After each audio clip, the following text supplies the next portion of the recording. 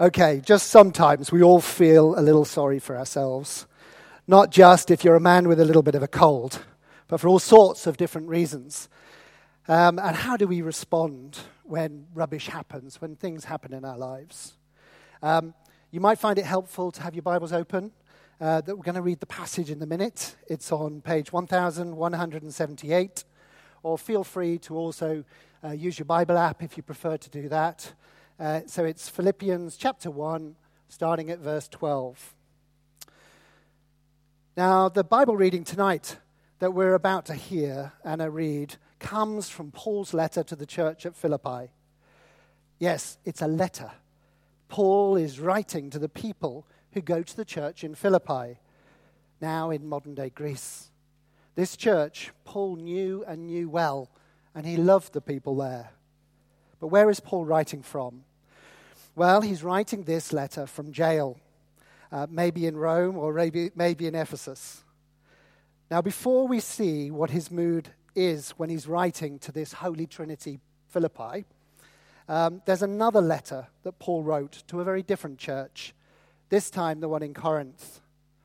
In this letter, Paul effectively writes his own succinct Wikipedia entry.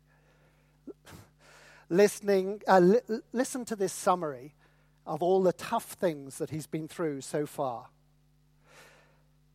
I have been in prison more frequently, been flogged more severely, been exposed to death again and again.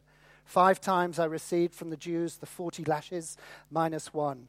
3 times I was beaten with rods. Once I was pelted with stones. 3 times I was shipwrecked. I spent a night and a day in the open sea. I have been constantly on the move. I have been in danger from rivers, in danger from bandits, in dangers from my fellow Jews, in dangers from Gentiles, in danger in the city, in danger in the country, in danger at sea, in danger from false believers. I have labored and toiled and have gone often without sleep. I have known hunger and thirst and have often gone without food. I have been cold and naked. Besides everything else, I face daily the pressure of my concern for all the churches. So I think we have to agree he had it really tough. And now, after all of this, after traveling hundreds of miles, preaching and baptizing, seeing people coming to their own faith in the living Lord Jesus, but now the journey seems to have come to an end. He's imprisoned. Let's see how all this and his daily concern for all the churches, including the one in Philippi, affects how he writes to them in this letter to those he loves. Anna, could you come and read from the passage? Thank you, Anna. So, right from the offset, Paul says, so that we are in no doubt whatsoever. Now, I want you to know this, brothers and sisters, that what has happened to me has actually served to advance the gospel. Firstly, see how Paul starts this sentence. Now, I want you to know this, brothers and sisters. This is important. So listen up, church. What does Paul want us to know? He wants us to know that everything that has happened, God has used to advance the gospel. The gospel being the good news, the life-changing good news of Jesus' love, his sacrifice, and rescue plan for all humankind.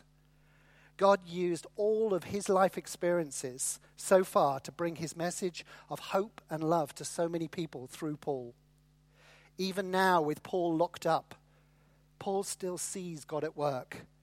He wants his audience then and now, that's us, to be encouraged and look for God in all that life throws at us, asking ourselves, where is God in all this? Is such a good thing to ask ourselves whenever happens to us. Where is God in all of this? And if you look closely, he's surely there with you. The section that Anna read for us, though, is really real. Paul does not sugarcoat life. He confronts the fact that he's in prison. Then he confronts a real issue that he and the church are facing about how different preachers are preaching for different reasons. But we'll come to that in more detail soon. For now, I want us to recognize that even in jail and with these frictions in the church, he sees much, so much, to be joyous about. Although he's in prison, this has two amazing effects. Firstly, those who actually imprisoned him have been deeply affected by coming close to Paul. I think with his passion for Jesus and the gospel, what chance did they really have? Secondly, Paul's example has had a huge effect too on the local church, encouraging them to speak out about their faith and trust in Jesus even more because of what they see Jesus doing in Paul's life. Maybe they said to themselves, if Paul can be full of joy about Jesus in prison, then surely we can be too. This teaches us about how important it is to encourage each other. And this is why being part of a small group is such a godsend. It's so lovely to encourage each other each week, coming close to each other and each other's lives, talking of real life together, and how being a Christian makes all the difference to how we live and love.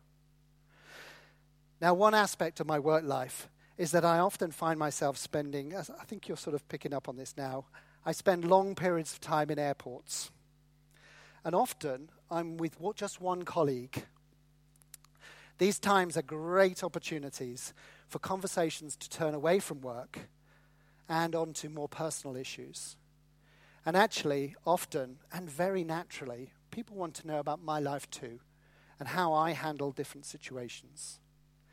So the British Airways Lounge can be an amazing opportunity to share and advance the gospel. So can I plead with you to look out for these situations when in your life you can really take an opportunity to listen to people, and also when they ask, you can be ready to explain the hope that is in your life because of Jesus. But as Peter said in his first letter, always with gentleness and respect. So where are your British Airways Lounge opportunities? When do you get the time to talk to and spend time with a colleague, friend, fellow student? Look out for those opportunities and take them. Okay, back to the passage. Notice too in the passage that the believers back then, they were encouraged by Paul's experience, but they are not placing their trust on him. For them, Paul's experience demonstrates that they should place their trust in Jesus, not Paul. We go wrong when we place our trust in other humans, even Christian heroes. We go wrong when we miss how good God is to them and focus on their heroism. God's loving grace in their life is what we should focus on. The same God adores us all, and he wants us to trust him more and more each day. And this is what happens to the believers in verse 14 when their confidence grows in Jesus, so that they dare all the more to proclaim the gospel without fear. So moving on to the second part of our passage, starting at verse 15. Here Paul turns to an issue that has been troubling many in the church, the issue of motivation behind why people preach. But first I want to say, notice how Paul is not afraid to call a spade a spade. This is a difficult issue that could easily have been avoided. But he openly names and discusses issues that the people were facing. This is a real letter to a real church from their caring pastor. Why would he not want to and need to help them in thinking through this situation? We too, as individuals or as families or as whole churches, need to confront situations that are affecting us. And I love the way Paul is so honest about this situation. Something I think as Christians, we can think that everything in our life has to be wonderful. Everything should be wonderful. I remember a few years ago talking to a chap just out there over coffee after the service, asking him how he was, and he said, yes, everything was wonderful. It was so obvious that it wasn't the case. After talking more honestly, I asked him why he said it was all good when it obviously wasn't, and he said it wasn't. He said it was because as Christians, everything should be good, so that's why he said it was all good. It's really sad if as broken, imperfect Christians, we still try to kid ourselves and each other that everything is good. There is one thing for certain. God sees through this pretense completely. Just like those who wrote the Psalms, he longs for us to come honestly to him, but also with each other. If there's one place we should be able to be ourselves, it should be here. So after the service, when somebody asks you how you're doing, feel completely at liberty to be so un-British and say, well, actually, it's pretty tough at the moment. So, let's get back to the passage again. What's going on with Paul? What is the situation he is being honest about? It's to do with the motivation behind why those preaching in the church are preaching. Well, I prepared this talk, did the final preparation for it in the garden yesterday. Beautiful day. And as I sat there, it made me stop and ponder. What is the motivation behind why I preach?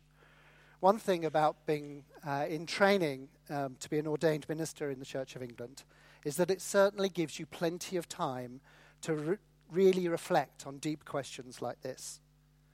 I get so much out of preaching. I love the preparation time, really getting deep into a piece of scripture. The pressure that you will be preaching on these verses in just a few days is an amazing incentivizer and focuses your mind and your heart to understand the text and also listen to God, to hear what elements of the message to express and also what not to. Because all scripture is so rich, I think it's actually impossible to exhaust a piece of scripture. There's always things you leave out.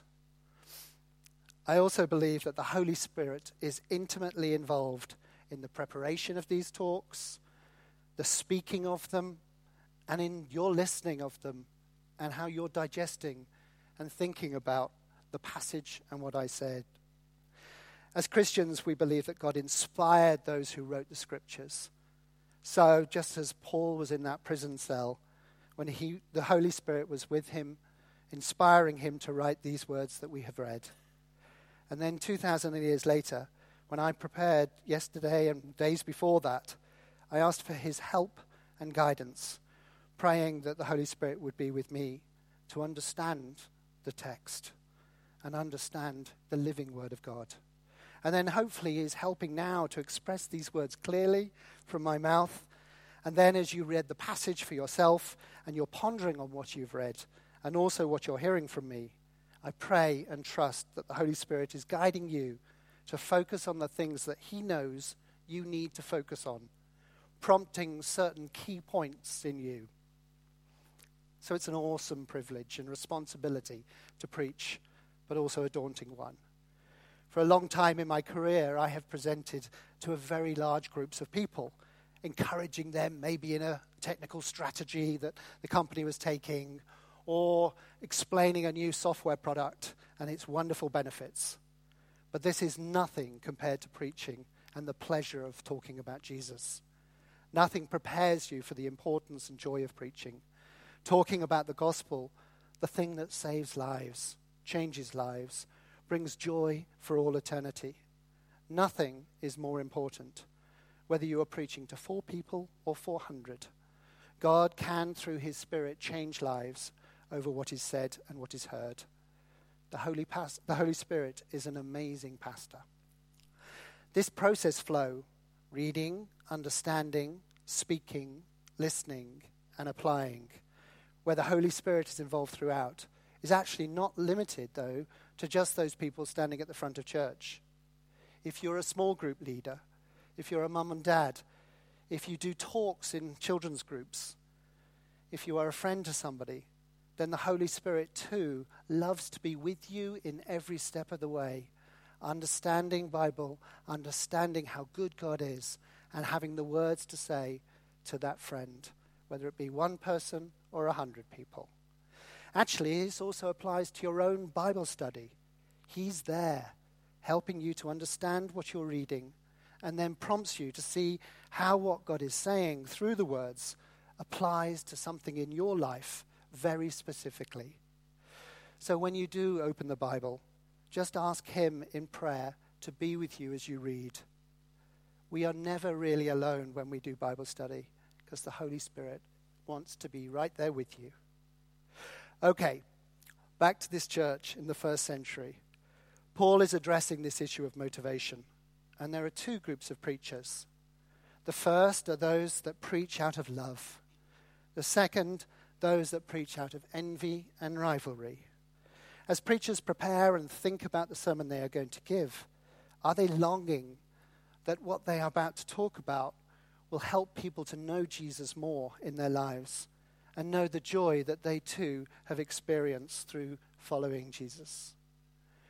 Or for that second group of preachers, are preachers sometimes seeking to preach better than someone else, or to preach in a way that gets them noticed or praised personally? Well, I believe that the preachers at this church, and the vast majority of all preachers, are in the first group, loving to be able to see people coming to a growing realization of the beauty and grace and power of the gospel in their lives. However, there are some times when preachers may be slightly less prepared, or maybe they're feeling tired, or maybe they have a cold, or maybe they have something going on in their life. Maybe there's something distracting them or overshadowing their concentration on their talk. Preachers, like all others, are human and are flawed just like all others, like we all are. The encouragement from Paul talking about this second group of people is actually that if we're not on top form when we're talking to a friend or a group or to the whole church, then Paul says the most important thing, though, is that Christ is preached. With the Holy Spirit there throughout the process of hearing a message, nothing is impossible for God. Jesus once said, "With man this is impossible, but not with God. All things are possible with him." Although it's lovely to hear nice comments after a service, in fact, if God has prompted you to ponder on anything in Paul's letter, or the words I have said, then praise should go to him. Having the most important thing be that Christ is preached should be such encouragement for each of us. It's not how great an orator we are, thank goodness. It's far more important that we do speak about Jesus. Just witness to the love in your life of him. It can be used by God even if our motivation isn't quite right. For Paul, the most important thing is Christ is preached and the Holy Spirit does the rest. Through all that happened to Paul, he rejoices. He looked for God in all, in his incarceration, and even in how the gospel is being preached. He looked for God and he saw him. God uses each situation to advance the gospel so that more men, women, children can know him and be more confident in Jesus each day. Not in Paul, and certainly not in any one preacher or any other human being for that matter, but have a growing confidence and trust in Jesus Christ, our Lord and Savior. So as we close this part of the service, maybe we can join together with Paul and say, as he does at the end of our passage, because of this we rejoice. Yes, and we will continue to rejoice. Amen.